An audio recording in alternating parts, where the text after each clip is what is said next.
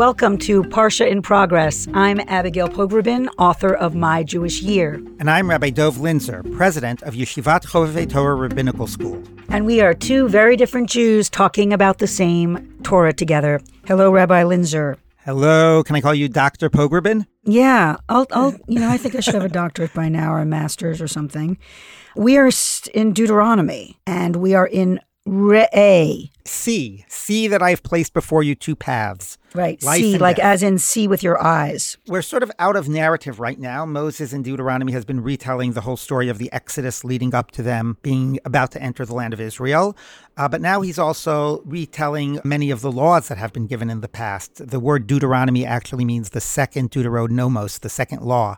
So we're not in a narrative right now, but just in a very heavy section of laws. Often we hear Jewish families saying, I want to pass on Jewish values to my kids. But, I would defy most of them to actually say where they are located. And that's not judgment. That's just the reality. Here's where a lot of them are located, I think, in an extremely kind of definitive way that I find moving. And we are in 1429. Then the Levite, who has no hereditary portion as you have, and the stranger, the fatherless, and the widow in your settlements shall come and eat their fill, so that the Lord your God may bless you in all the enterprises you undertake. And then in 15:7, if, however, there is a needy person among you, one of your kinsmen in any of your settlements in the land that the Lord your God is giving you, do not harden your heart and shut your hand against your needy kinsman. Rather, you must open your hand and lend him sufficient for whatever he needs. And then the final one, I think among the strongest, is 15:10. Give to him readily and have no regrets when you do so, for in return the Lord your God will bless you in all your efforts and in all your undertakings. I mean, obviously on its face, the kind of pshat of this is that you have to be compassionate. It is a directive. It's an instruction to be kind. I see this not as a mandate to be kind. I see this as a mandate to a responsibility to all members of your society, all segments of your society, right? I actually think that the mitzvah of tzedakah is not be nice to people, but it's you have a responsibility to people. That's what I'm reading here in this verse. Compassion seems to me to be like extra credit, like not a fundamental moral obligation. If I wasn't kind but wasn't mean, I didn't really do anything bad. Whereas if I have a responsibility and I'm not living up to it, I've wronged someone. It's kind of like what you do as opposed to what you feel. Like you're saying, I don't really care about what you feel. This is what you need to do. Right. Which I think is you're right. That's very Jewish. It's like, you can feel all the compassion you want, but what are you doing about it? Exactly. You should always act out of kindness because part of the mitzvah of giving tzedakah is not just the money, but it's making the person feel loved and cared for and recognized. That's obviously a core part, but I think that the driver is the responsibility. So charity comes from a Latin word, not that I know Latin, charis, which means love or dear, and it's actually understood to refer to the Christian love of one's fellows. So it's almost, similar to the idea of kindness. It comes because I love you, because I'm kind to you. And I think that the Jewish word tzedakah comes from the word tzedek, which means justice, that we sort of recognize that a fundamental way that society has to run is that we have to take care of everyone, and we have a interconnected responsibility to everyone. The name of the Parsha is See. And that feels like so much of what all of us are hearing right now, particularly from the African American or Black people in our country, which is you need to open your eyes. You need to open your eyes to what you have not seen or either refused to see or neglected to see, or you've only seen what you kind of want to see. I see that kind of challenge here, that each of us personally have an obligation to open our eyes and then to do something about what we take in. And part of the strain has been people who have good values, like I hope I do, saying I thought I was seeing and realizing how much I wasn't.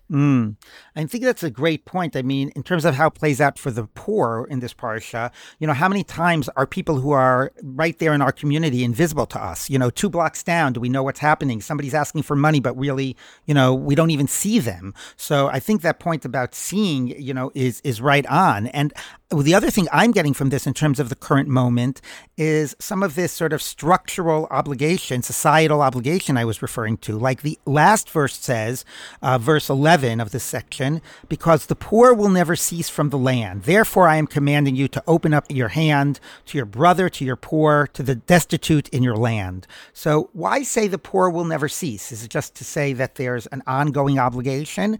I actually think what the Torah is saying is this is the nature of society. There are going to be people who are rich and there are going to be people who are poor. And you don't look down on the poor. Understand that this is something that we have to constantly be aware of and constantly be figuring out how we're going to fix this. And it's not just charity, it's dignity. I mean, that's something we talked about in a previous Parsha.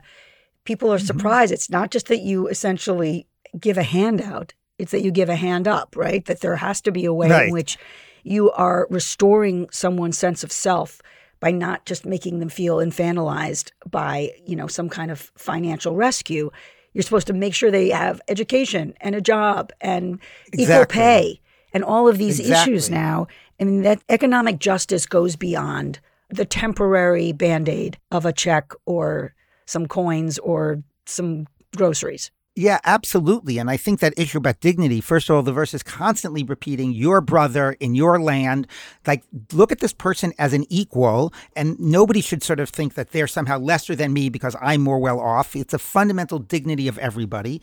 And also, Maimonides has a classic list of like the hierarchy of tzedakah, and at the top of the list is giving somebody a job, is not giving them a big check, allowing somebody to maintain their dignity, to be a productive member of society, to be an equal member of society.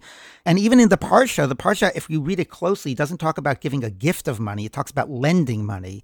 And lending money is something that I think really also recognize somebody as your equal, somebody who you trust to pay back, not somebody who's just accepting your largesse. As you speak, I'm feeling like it's speaking even more to this moment where what you have a lot of Black Americans saying is enough with your compassion.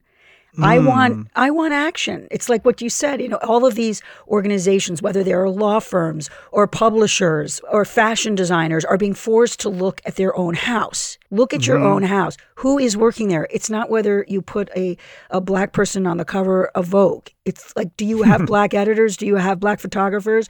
Are they paid the same? Like, these are the questions that are being asked right now. It is not about whether you are feeling our pain. And this feels like it goes right to that. We have to look at our own house and say, do people have dignity? Is equality actually made manifest factually as opposed to just emotionally? I think that was perfectly articulated. And maybe that's really a good note to end on. Let's all think about what we can do to live up to the, not just kindness, but the mandate of really justice and equality. That's beautiful. And I'll end also just because I love the line that you repeated, 15:11, for there will never cease to be needy ones in your land, which is why I command you, open your hand. Shabbat Shalom. Shabbat Shalom. Parsha in Progress is written and hosted by Abigail Pogrubin and Rabbi Dov Linzer. The show is produced by Shira Telushkin and executive produced by Josh Cross and Tablet Magazine. Our music is by Blue Dot Sessions. We'd be so grateful if you'd head over to iTunes and rate, review, and subscribe to the show. It helps more people find us. You can also write or fetch to us at this email, parshainprogress@tabletmag.com. Thanks for listening.